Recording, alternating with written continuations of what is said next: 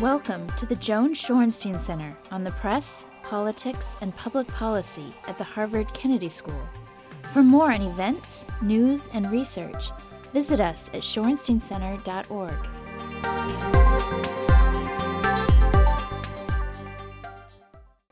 It is my great pleasure to have as our guest today the person who has really become one of the real authorities on the issue of digital privacy. Julia Angwin is a Pulitzer-winning Wall Street Journal reporter who, she told me just a few moments ago, began what she thought was going to be a project that was going to last a year or a few months, and now looks like, she said, 10 years, you think? I feel like I'm in a 10-year It's just getting more complicated story. and more and deeper, and I think that there's no question about that. The issue is privacy.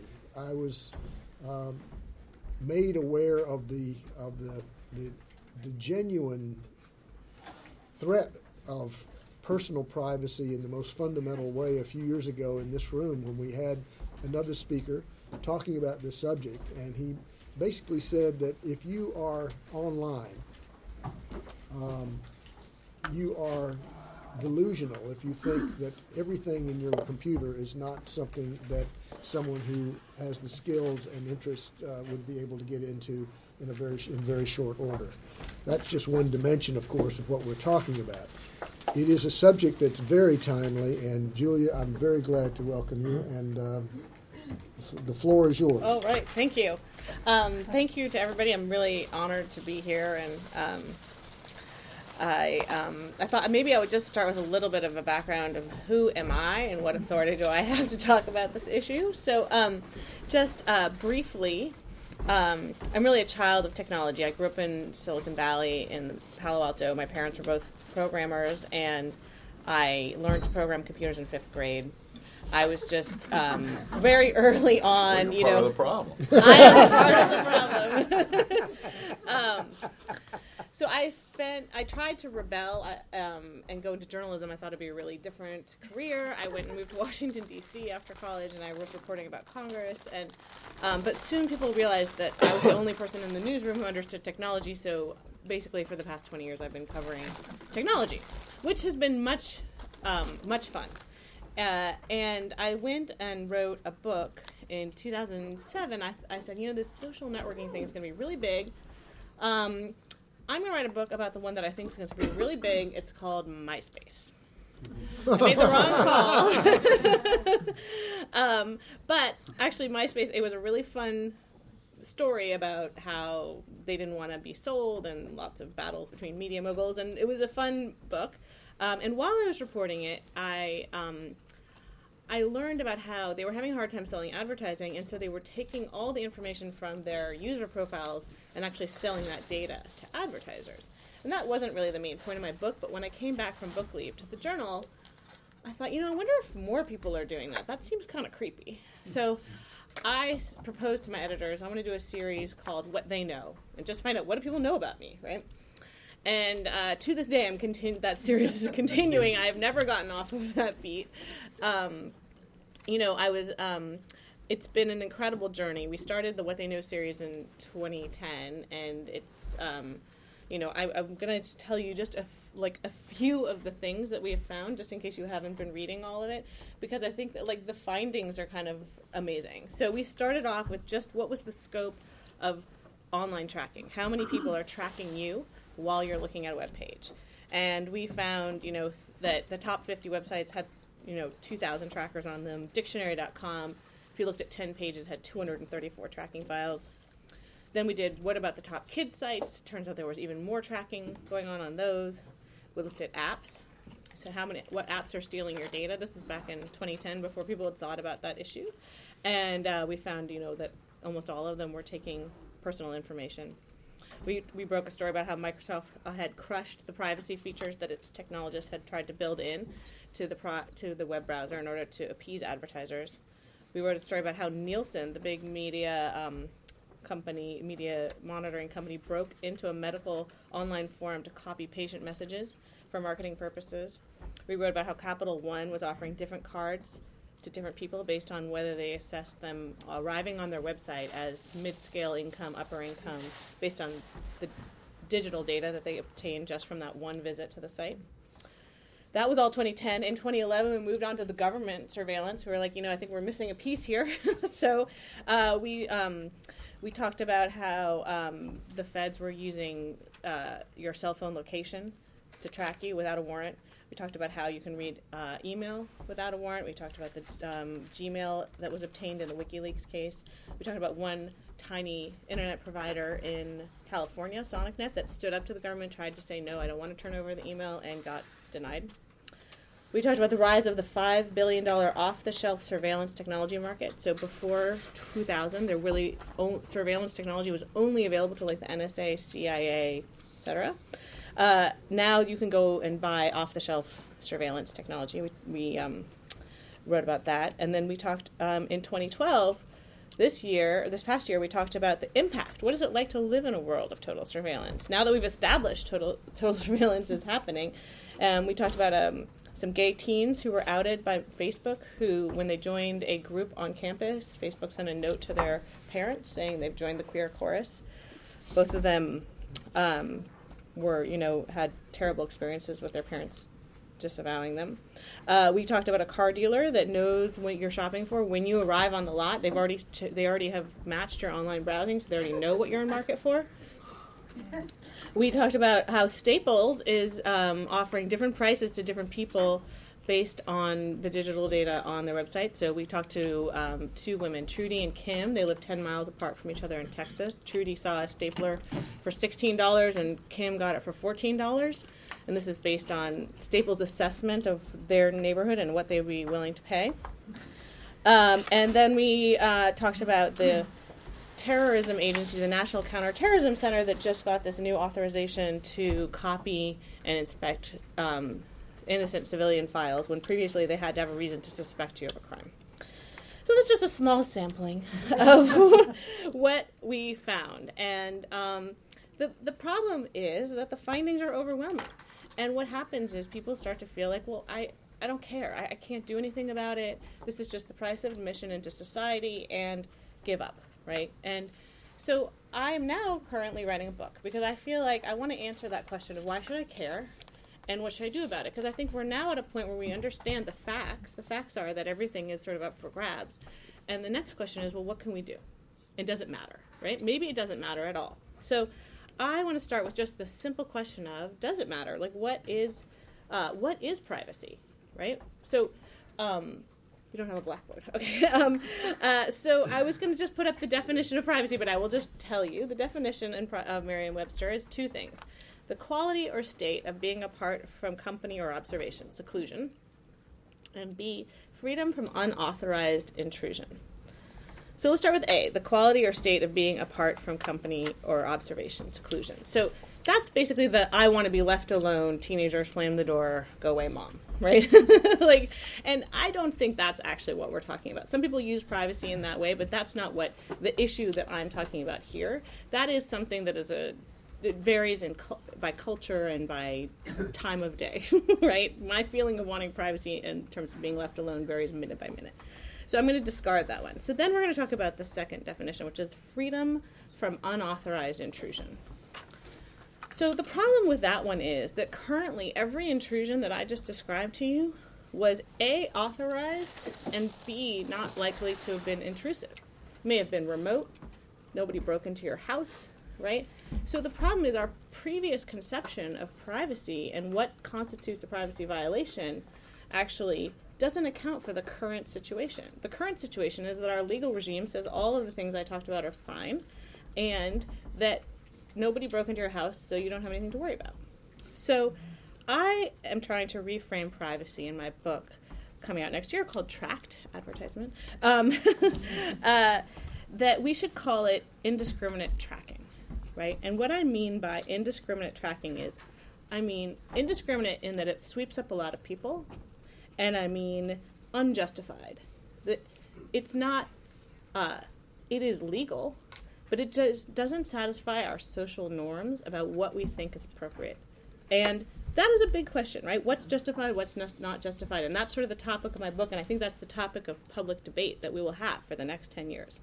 But in my definition, I just want to point out that so I'm not including what people call big data. I would call that justified but indiscriminate, right? So widespread tracking, but for some very good purpose, right? My husband is currently flying drones across Africa to measure the quality of the soil to help farmers plant food that will be better for their, soil quality. I think most people would say that's pretty justified. So big data in that sense is not a privacy invasion, except in some cases, right? Similarly, there's unjustified tracking that is not indiscriminate. So that's peer-to-peer surveillance. Like, it's really terrible when somebody is stalked or, something terrible happens, but it's a targeted attack. It's an attack from one person to another person, and I think we do have laws to address most of that. And surveillance technology is used, but that is also something that I think is not the topic of my conversation. So I am talking about indiscriminate tracking.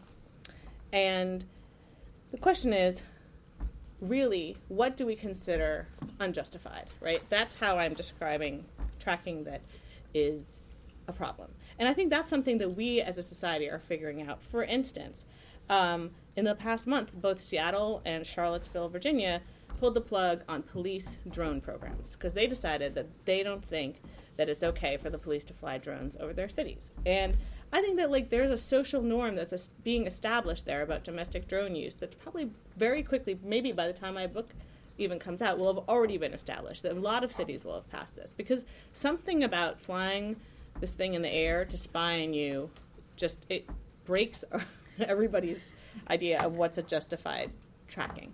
Right? But there are other things that are totally on the fence, right? I think most people are sort of willing to submit to enhanced TSA screening, although that is unjustified and indiscriminate by some standards, but other people would say it's justified. It's the price you pay. Another thing we don't consider okay generally is advertisers tracking our every move online, right? The do not track debate that's been going on, the polls consistently show that people are in support of a simple, easy way to opt out of being tracked. And so once again, I would say that although it is fully legal, that there's a social norm there that seems to be that we don't really appreciate being followed around on our every move online. So basically that's sort of what I call privacy, indiscriminate tracking. And then the question that people ask me is, well, what's the harm, right? What is the big deal, even if the drone is flying or if the ads are following me around? And so I have divided the harms up into 4 categories. So the first one is simply just the fact that there's a hidden audience. That you don't know who's looking at you. This is the classic Facebook example, which is that you think you're interacting with a friend, but there's actually this hidden audience that you don't know about, which is Facebook. And then Facebook sometimes takes that information and does things with it in ways that you don't quite predict or understand. And oftentimes, by the way, in these sort of scenarios, there's a case that can be made that you should have known, right? And I think that's also one of the things that we have to understand as a society. Are we willing to say that just because it was written in fine print somewhere that that's still okay, right? That's a decision we have to make. And right now, most people are saying, yes, that's okay, you should have known, but I wonder if we're going to get to a point where maybe you shouldn't expect that that's a fair trade-off. You don't think that when you buy a car, and if it doesn't work, that just because in the fine print it said this car actually we're selling you isn't going to work, that's not what we consider a real consumer transaction. The second harm that I talk about is the hall of mirrors. So the fact that when you go online, all you see is stuff tailored to you, right? The idea that Staples is showing you the staple price that it thinks you're going to pay, and Capital One is showing you the card that it thinks you're going to want. I wrote this story last year about how Google had this algorithm before the election where if you searched for Obama, then on your subsequent searches on any topic, it would insert Obama news. So your next search, toothpaste, is like Obama's thoughts on toothpaste would be the 3 middle links on the page. And it wasn't doing this for Romney. And they said it was just their algorithm had determined that people who were interested in Obama wanted more Obama news, but people who were interested in Romney didn't want more Romney news. And, maybe. That's what it was. But, I like to think about it as a person who works at a newspaper. Like, can you imagine if when you turn to the home section, it said, like, we saw that you read a story about Obama on the front page, so in this story about how to redecorate your home, we're also going to talk about Obama's views on redecoration, right? But for Romney readers, they wouldn't see that, right? That's just, like, we would be hung out to dry as journalists for that kind of behavior, right? But somehow Google, it's like, oh, it's okay because they're giving you what you want, right? And that's what I call this hall of mirrors, which is like, you don't actually control the, quote, what you want, but you're surrounded by it. And I think that limits our political discourse in a way that we also need to consider whether we consider justified. Then the third harm is financial manipulation. So Staples is the leading indicator of this, right? This idea that data about you is being used to provide tailored pricing. And that has always been true to some extent. If you go to different neighborhoods, milk costs different amounts of money, right? But it's different when it comes to you, and it appears as if you have no control over it, right? Because at least when you're going in the real world, you're like, I could go to another neighborhood where the milk is cheaper. But if it's only you're presented with these higher prices all the time because you're walking around with a dollar sign above you that you don't know about, a credit score that goes ahead of you into the door of your virtual store, that is something that I think can lead to, things that we might consider socially not what we representing our values. And, we have rules about redlining. It's not clear that any of this has gotten to that point yet, but it's something that I think we're also going to have to think about whether if you would explain redlining, I think some people might not know what you mean. So redlining is basically, there are rules on the book that say you can't do price discrimination in ways that are based on race. And so we do have certain limitations like that, but it's very hard to prove those cases, and mostly, and I don't think that a lot of the situations that we've seen online, like the Staples situation, they're not clear-cut like that. It's much more about sort of your perceived willingness to pay. And the final thing, the harm, is the police lineup, which is what my name for the reversal of the presumption of innocence, right? So the idea in our society has always been you're presumed innocent until proven guilty. But this constant surveillance puts you in the lineup in a way that you were never in before, right? So the drone circling overhead looking for people doing bad things means all of a sudden that you're in the crosshairs of the police when you weren't a suspect before. And so that is something that I think all of us should question whether we're up for that, because there's a presumption of innocence that is something we, I think, hold dear to us. And it depends on how far you want to go. I mean, think, cell phone tracking, drones, on and on, automatic license plate readers. We wrote a story about a guy in San Leandro, California, who had never had any record with the police department. It was just a guy with 2 kids. And then they installed automatic license plate readers on their cop cars. And so every time they drive by any car, they take a picture and keep track of where that car was seen. So after 2 years, he did a Freedom of Information Act request with the police department. After 2 years, they had 300 records of his location. And so all of a sudden, he had a file this big at the police department. He never had a file before. They never would have had any information about him before. And so that's just something that I think we all need to think about, because we're all going to have these files. So basically, those are the 4 big harms that I've outlined about privacy. There are many others. But then I think the final harm is basically what I call the chilling effects, right? What is it like to live in a world where these kind of things are happening, where you're always a suspect, where you're seeing all these things in a hall of mirrors, where you can't be sure who's in the hidden audience, where you feel that you're probably subject to financial manipulation? I think ultimately what this does is it chills our speech. It makes us not want to give out any data because we don't know how it's going to be used against us. Certainly you see that already with people learning to censor themselves on Facebook and Twitter, and some of that is just the growing up process, learning how to live in the digital world. But I also wonder, how far does that go? If we don't feel like we can share anything of real value, then have we chilled ourselves to the point where we don't have free speech, that we're living in a world where you have to hide in a coffee shop to have a real conversation and whisper in East Germany? That is not what I think we want in our world. And so these are the issues that I'm trying to tackle in this book. I don't have all the answers.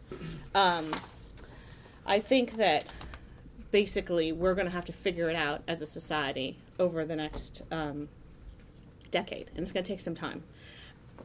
If I can go a little bit longer, I just want to tell you where I briefly think it's going. So basically, I see this period of time like the turn of the century. At the turn of the century, we were moving to an industrial economy. We had factories, and we were obsessed with mass production. It gave us a lot of things. Mechanization, factories, we were able to win wars, we could produce canned goods. Everybody was really enamored of it.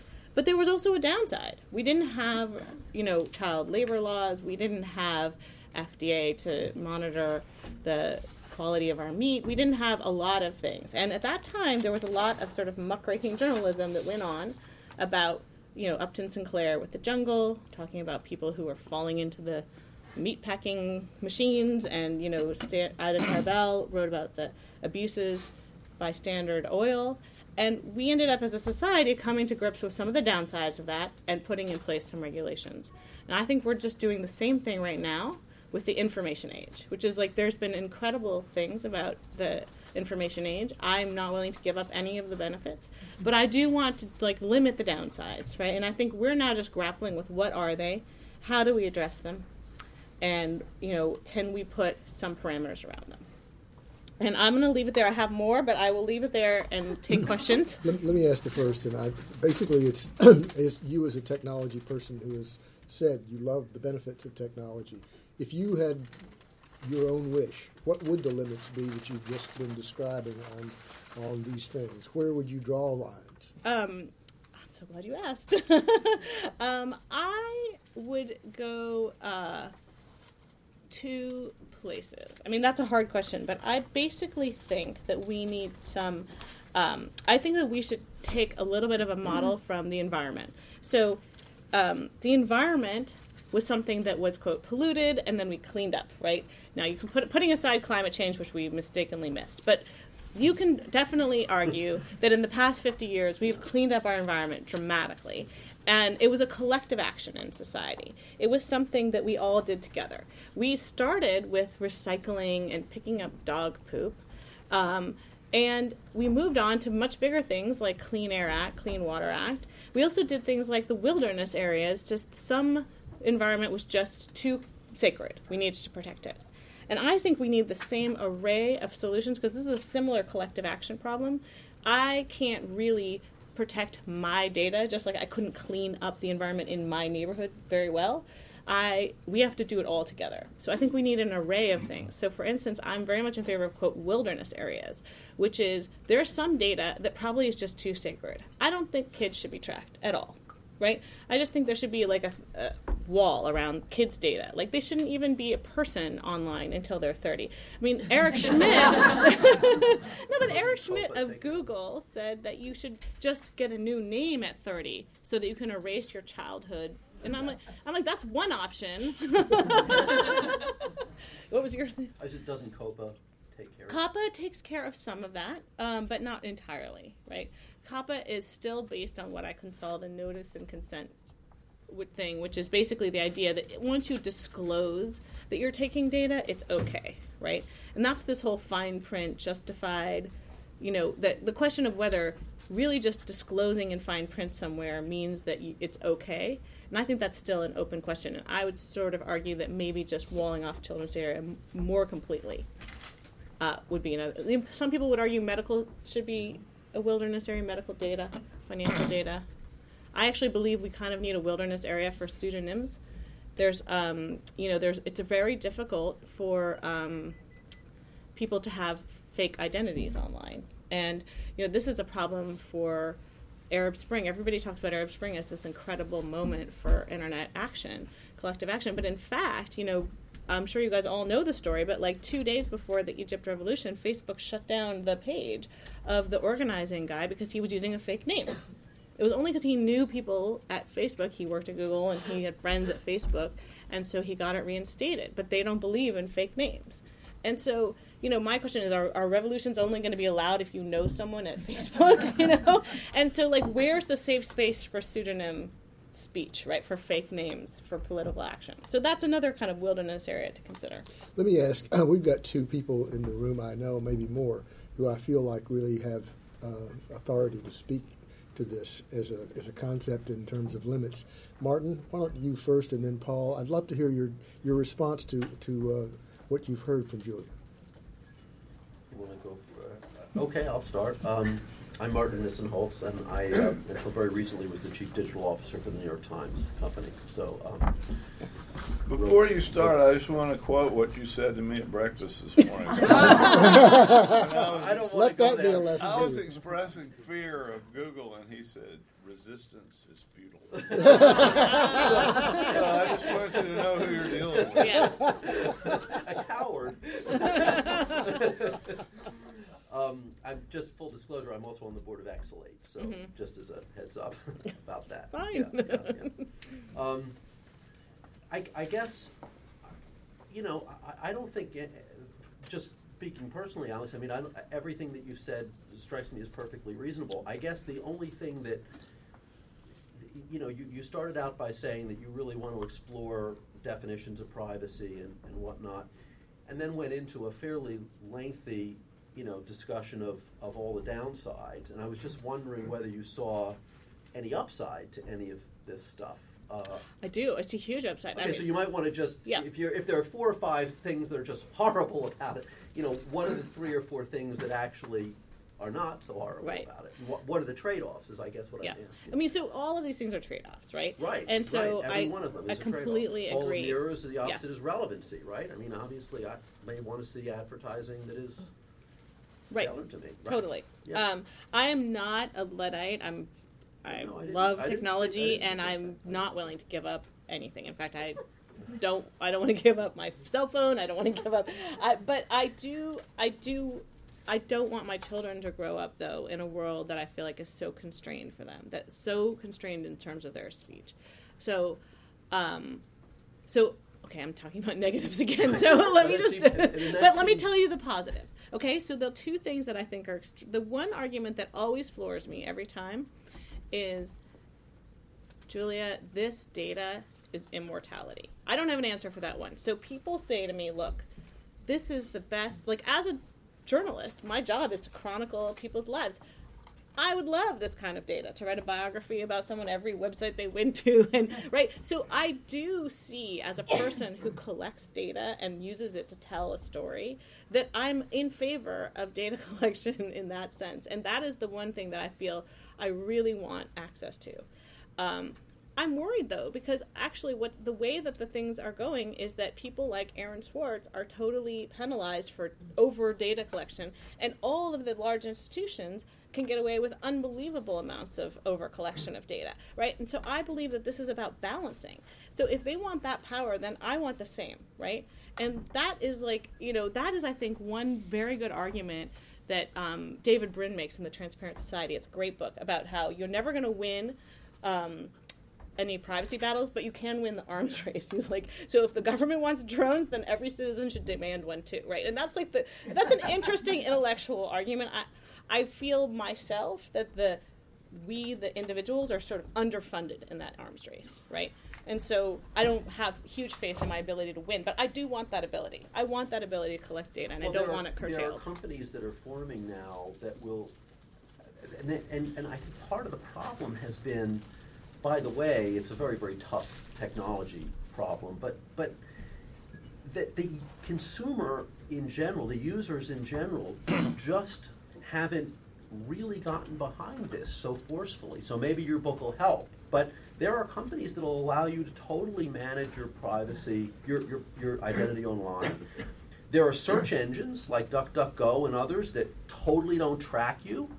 And yet, the normal user, McKinsey did a study a few years back and asked people how much they would want to be paid if they would release all of their personal information. By the way, most of what you're talking about it's not PII, and they said $5. So, I mean, I guess the question is, how much do people care about this? At the end of the day? Here's my feeling. And I'm not suggesting they shouldn't care or that this isn't, but there's just not a lot of evidence that they do care I about completely agree with you. I have the luxury of not living in the real world, so I don't have to address that issue on a day-to-day basis of someone who runs like the digital operations. But I would say this. Social norms can change, right? So it used to be like that you would have gone over in a dead faint if you said that like rich women on the Upper East Side wearing furs would like lean over and pick up their dog's poop, right? Social norms change, right? We decided collectively that like that was okay. We were all going to change our behavior, and we did. And so I believe that we're in the very beginnings of this, and people don't have any way to value their data, so they're giving it up because it's in a completely opaque market, right? It's the bond market. There's no pricing transparency, and actually, the thing that's really interesting about it from somebody who's on your side of it, the ad tech side of it, basically. The weird thing is that the more that all those companies collect, the value of the data goes down, and so the prices are plummeting. So it's actually a terrible vicious circle for the businesses who are in the business of collecting data.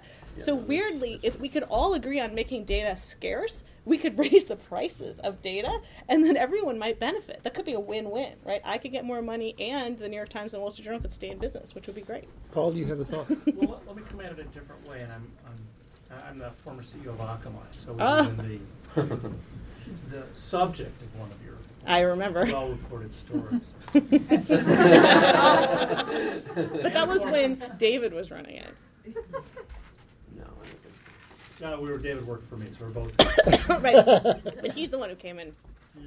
Yeah. No, I bought that business. Okay. We just sold 2 weeks ago. Ah, okay. It was ad data network. So let me throw this out provocatively in another way. First, I'd say, no, I disagree that the price of your data hasn't been set, but it was set forever ago, before the internet came along. And so, let me just make the argument so you can react to it, meaning to be excessive, which is there is no story here. You've done a great job of yellow journalism, and oh my God, you have discovered there's gambling at Rick's Cafe.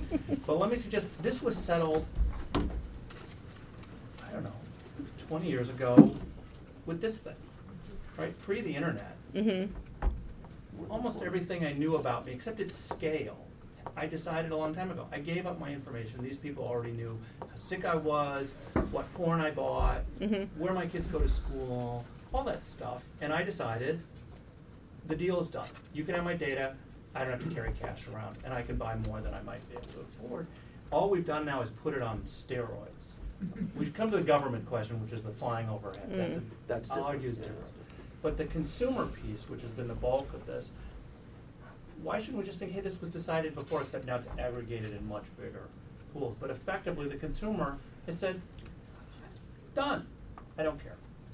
I mean, I think that is exactly what I'm talking about with justified tracking. So credit cards are a perfect example of actually what I think should happen with data. So credit card. Hold on. I get tons of. Oh, sorry. Okay, let me finish answering your question, and then you can yell at me at the next thing. But so basically, the thing that's really great about credit cards is it's a totally clear value.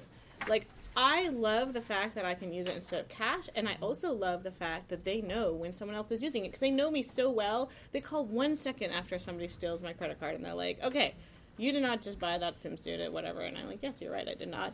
Cancel. Okay, so we are both like getting great value out of this because they're doing indiscriminate tracking, but I would argue it's justified because they're fighting fraud. And here's the second piece. FCRA, the Fair Credit Reporting Act, is a model for what I believe all data policies should be, which is if your data is used against you, you have redress. You have a right to access and correct that data. Now, if data is going to be used in every part of your life, on the Staples website to give you a different price for a stapler, I would argue you also need redress. Okay? Now, that is not where the law is going. However, that is going to be my biggest point in this book, one of my many big points, technological due process, right? Due process for your data. Because right now, what's happening is that there's basically excess data created in a transaction, and the company's taking all of it. It's basically up for grabs. It's additional to your normal banking relationship was this, and then there's additional metadata created. They take it all. They use it for whatever they want, but you don't have any redress rights over any of that additional data that's created in that transaction. And I think that with redress, you could address a lot of these issues, but no one's offering that. And the big data brokers are all fighting it tooth and nail. They do not want to offer redress. So do you think we actually know how to write that law today? Do you think that Actually, FICRA is a very good model. I mean, it's the only privacy law that I believe really works. And what's it? I don't know its history. How did it? I assume it wasn't written in the first year of credit cards. No, it can't. I actually am not. I'm still researching that, so I don't really know either. But it was, it was very well done in the sense of focusing on this misuse of data issue. The question is, all the companies that are in the ad tech business will say the cost of providing redress is too high, right? Because they're only making 1/10 of 1 cent on your data. Are you going to look at are you going to try and put a dollar amount on the lobbying effort that goes into stopping this privacy legislation? Because it's enormous. You know what? It's surprisingly not as enormous as it should be, right? Well, considering the size of these companies. So. Maybe it isn't enormous on the books. Yes. But the overall influence effort, I would submit, is tremendous. Yes, agreed. Well, that's because there's really one business that's doing really well in this country, and that's the tech industry. So no one in Congress wants to say anything.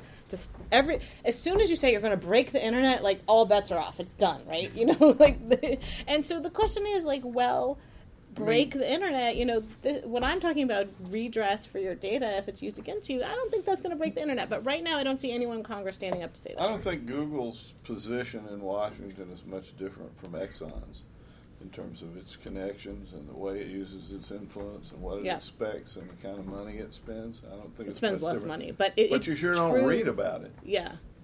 Well, it sure stopped some legislation not long ago. Oh, and it stops a lot that you never hear. We're going to have now. I'm going to invite students to ask questions. Yes.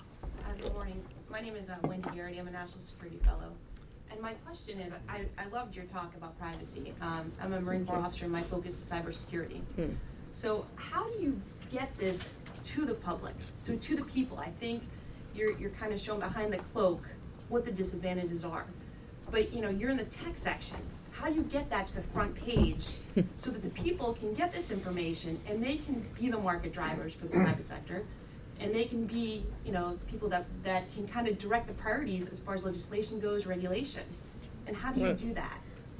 I mean, we have been writing stories for the front page for like 3 years, but, you know, look, It's been on the front page. I think that often, though, issues take a long time. I mean, people have been trying to reform gun laws in this country for a lot longer than they've been trying to reform privacy, and issues take a long time to get resolved. And so I guess my personal mission is I felt that after 3 years of writing sort of scary stories, also known affectionately as yellow journalism, for the front page, that I wanted to do a book to provide a service to readers, because I actually wanted people to have a sense of how they could think about how to frame these issues, because after so much exposure to this scary thing is happening, that scary thing, people just get overwhelmed, right? So that's why I'm trying to integrate it into a book that hopefully can frame the issue in a way that takes it away.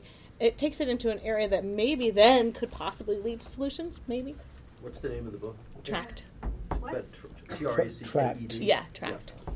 Other questions from students? Yes, I will just There are open. hands behind you. Oh, okay. Yes. Sorry. Go ahead. Sorry. My name is Kevin Prager. I'm a mid-career. I currently am employed by NATO, but I'm considering a career change to move into this area.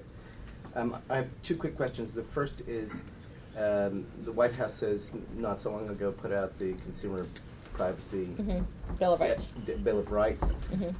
I'd be interested to hear your thoughts about whether or not that has any chance of surviving past the front door.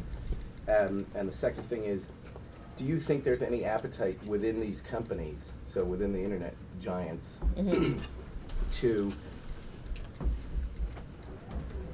in essence, start looking at what the societal impact of what they're doing is? If your motto is "Don't be evil." Yeah, that one. Okay, so I'll start with the Privacy Bill of Rights that the White House introduced. You know, the thing about that was by the time it got through all the lobbying and it was introduced, it didn't have any redress. So that was the one thing that the companies really fought hard against, is no access and correction rights to your data. And so at that point, you know, I felt it was very watered down. And also, it hasn't gone anywhere. There's been no political will. McCain and Kerry introduced a version of the Privacy Bill of Rights as legislation. It hasn't moved. there just isn't there isn't anyone who's sort of leading the charge in Congress on that issue. As for the companies and whether there's a political will, interestingly, I think that there is, for the first time, some market forces promoting privacy. So Microsoft has decided that they're going to promote privacy, and that's going to be their angle, right? And we've never really seen companies competing on privacy before. And so I think there will be some of that, but it's going to be, I think, mostly on the margins when it comes to companies, basically Google and Facebook, who make all their money on this. It's going to be really hard for them to compete too aggressively on that. But certainly other companies like Microsoft that makes most of their money on other stuff can compete on that front. Mm-hmm. So we'll see if there's a privacy market emerging. There's also a couple companies that are trying to offer privacy protection software and charge money for it, and it's all, very nascent, and consumers are not generally willing to pay because they don't see a benefit. And also, some of this stuff is just hard to use. I've been trying to use a lot of it. It's very hard to use as privacy software. Thank you. Yes. Hi, my name is Laura Weiss-Munoz, and I'm a Neiman Fellow this year and also work for the Associated Press. Okay. And this might seem a little far afield, but I just came from a biotech class, and we were talking just about privacy rights to your biological material. Yes, and right. And I was wondering if you see any parallels in terms of after it's left you and now it's in the public sphere for your personal data with the biological material, and whether there's anything to be learned from legislation that has been created around. Right. Well, I don't know that there is any protection for your biological material. Is there? I mean, very little. Very little, Right? I mean, it's the same issue.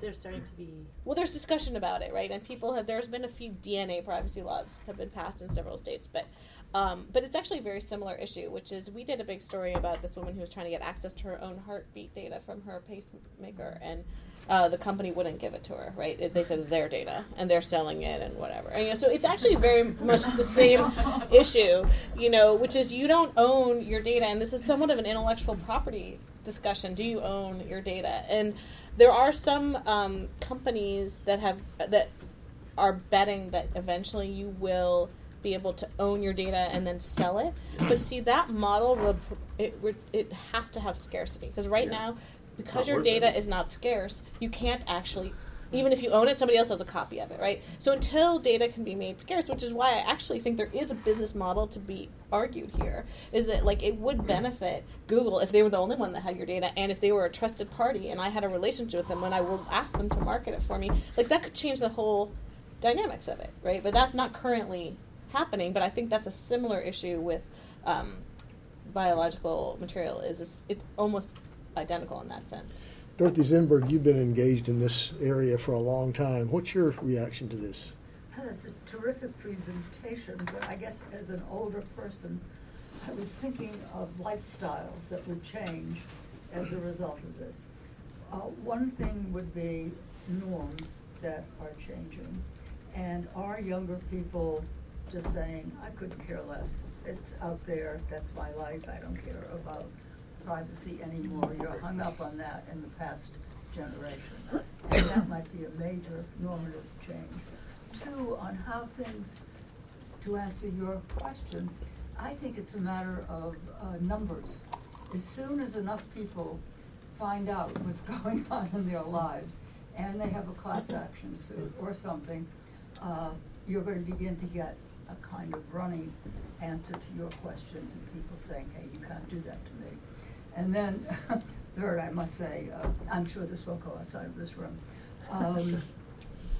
that I was thinking when I was a young girl, there was a very famous professor of history at Harvard, his name was Oscar Handlin, and he said to me once, he said, if I were going to have an affair, and he was a very happily married man, I would go to Lincoln during the day because that's when all the husbands are in the city, and I could go to Lincoln and nobody would know the difference. You can't do that anymore.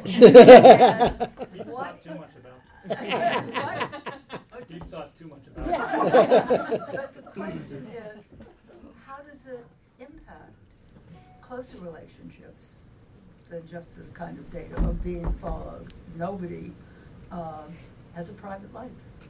And what does that mean to human? So I think that is the central question. Are we willing to live with the fact that we just decided as a society that everything is a postcard and nothing is a sealed letter, right? Is that what we've decided? Like, we just don't value the sealing of the letter and keeping it in the knowledge that it can only be opened.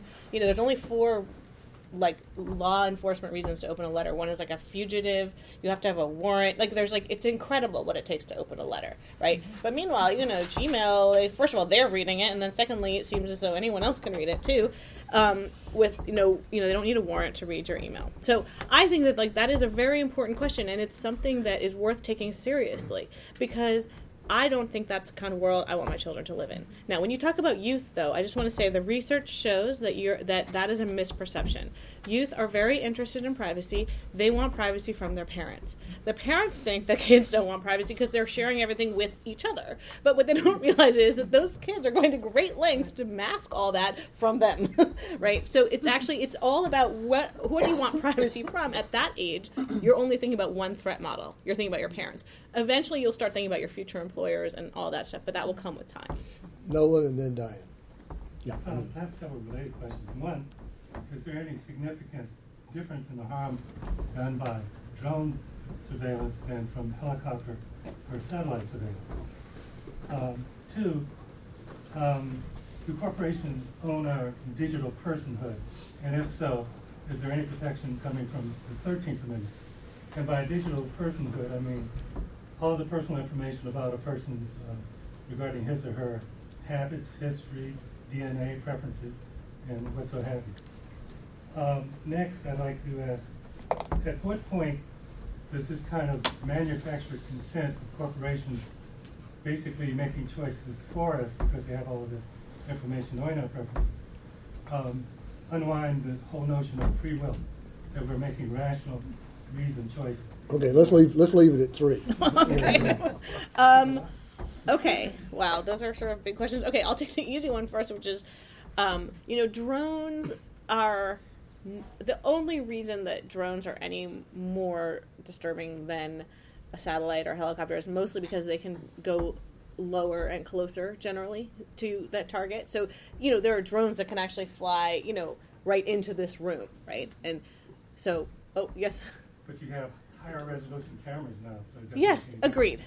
I actually think that people, when they talk about drones, it's because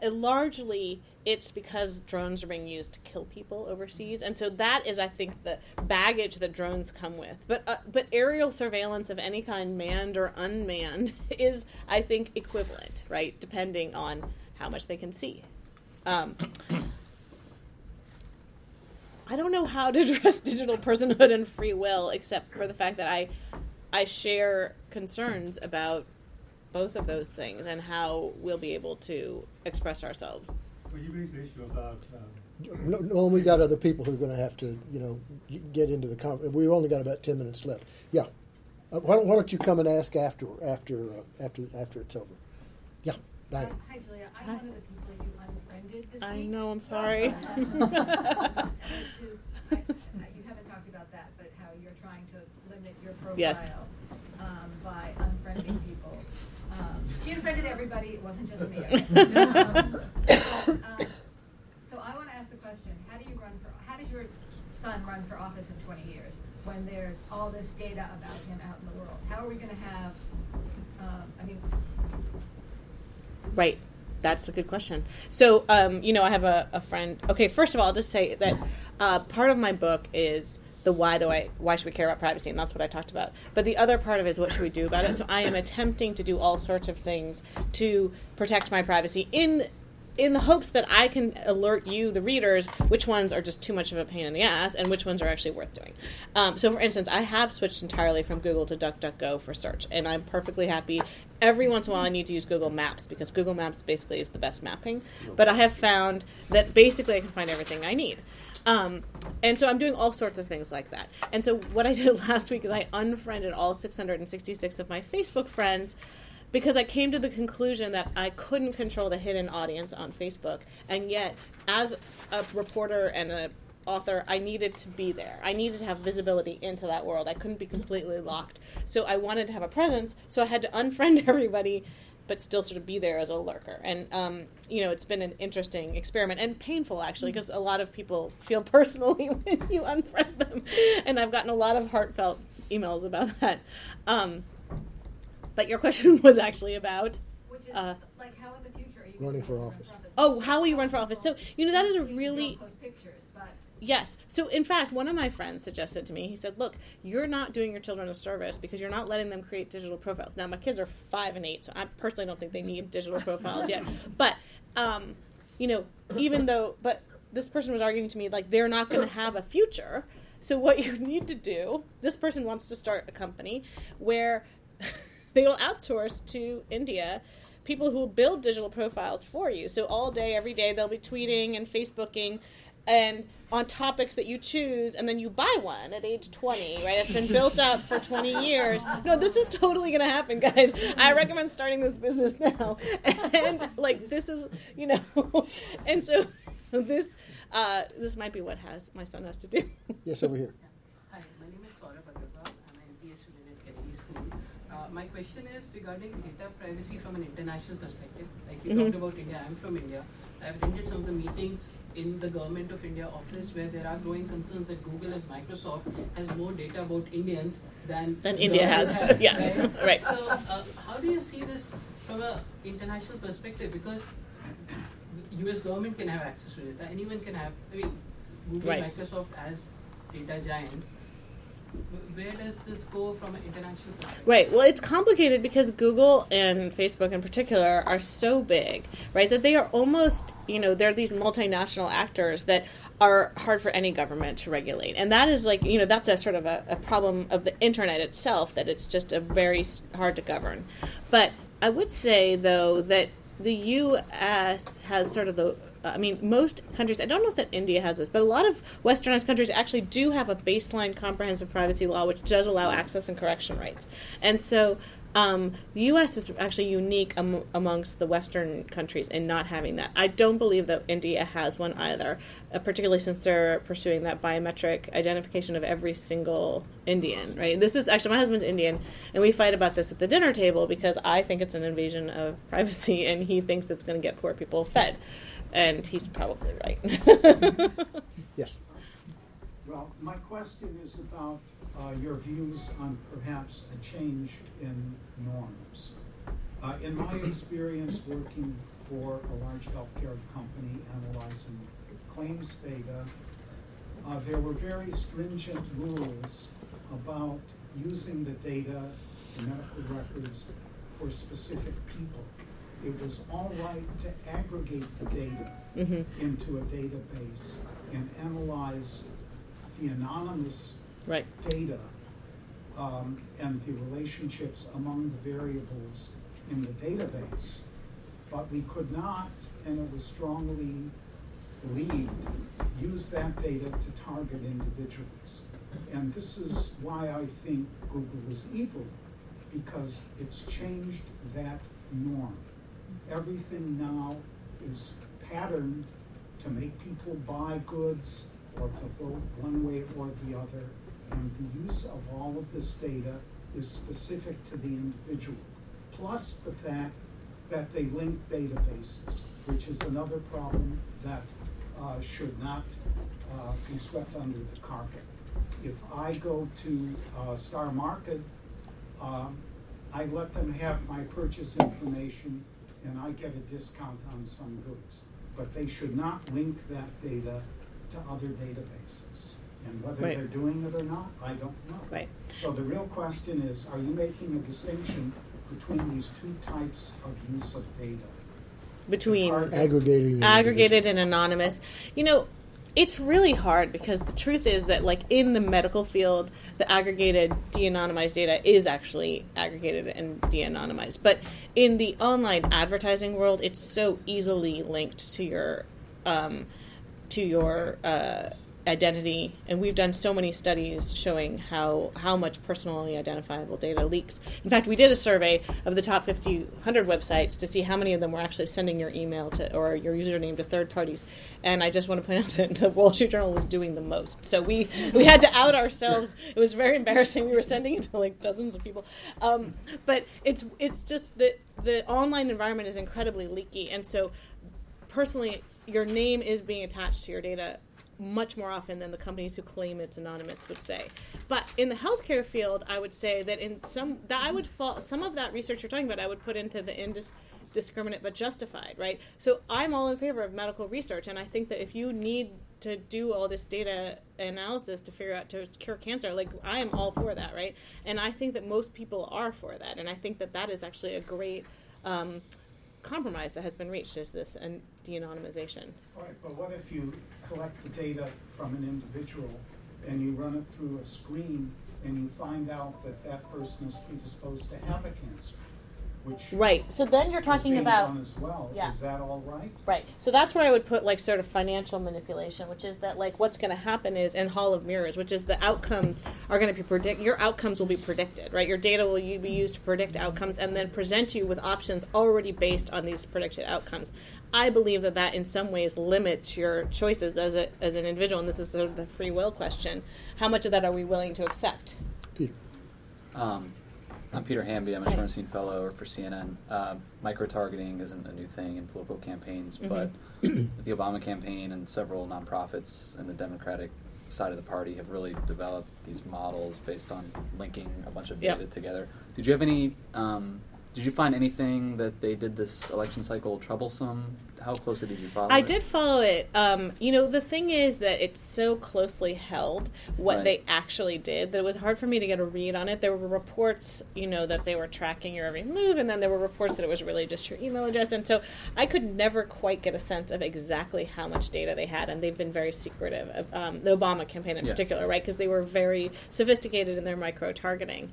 I believe that a lot of this comes down to secondary usage. So the thing is, if you go to the Obama campaign and you sign up to be a volunteer and you're like all in, like that is one thing. But if they're taking data that you contributed in some other realm and using that in targeting for political speech, I think that is the question. That is the thing that like gets into the unjustified realm for me, which is the secondary usage. You think you're in a transaction with one party, but you're in fact in a transaction with all these other parties, right? And unfortunately, that is the case with a lot of data, and most likely much of their data came from that. Well, they did that in 2008, and they've talked about that. Right. This time, they've, like you said, kept it pretty private, but they're absolutely linking commercial right. data with whatever you sign up for on Facebook or. So we did write a story 2 years ago about this woman who all she was seeing was Republican ads because like they had linked her voter files to her Bible reading, and like so all she ever saw was Bible ads and Republican ads, and by the way, they're perfectly targeted, but she hated it, right? Yes. I'm Norm Williams. I'm with the Christian Science Monitor on the business side. I'm actually here for a journalism course at the Extension School. My question is, availability of privacy data to journalists is a benefit.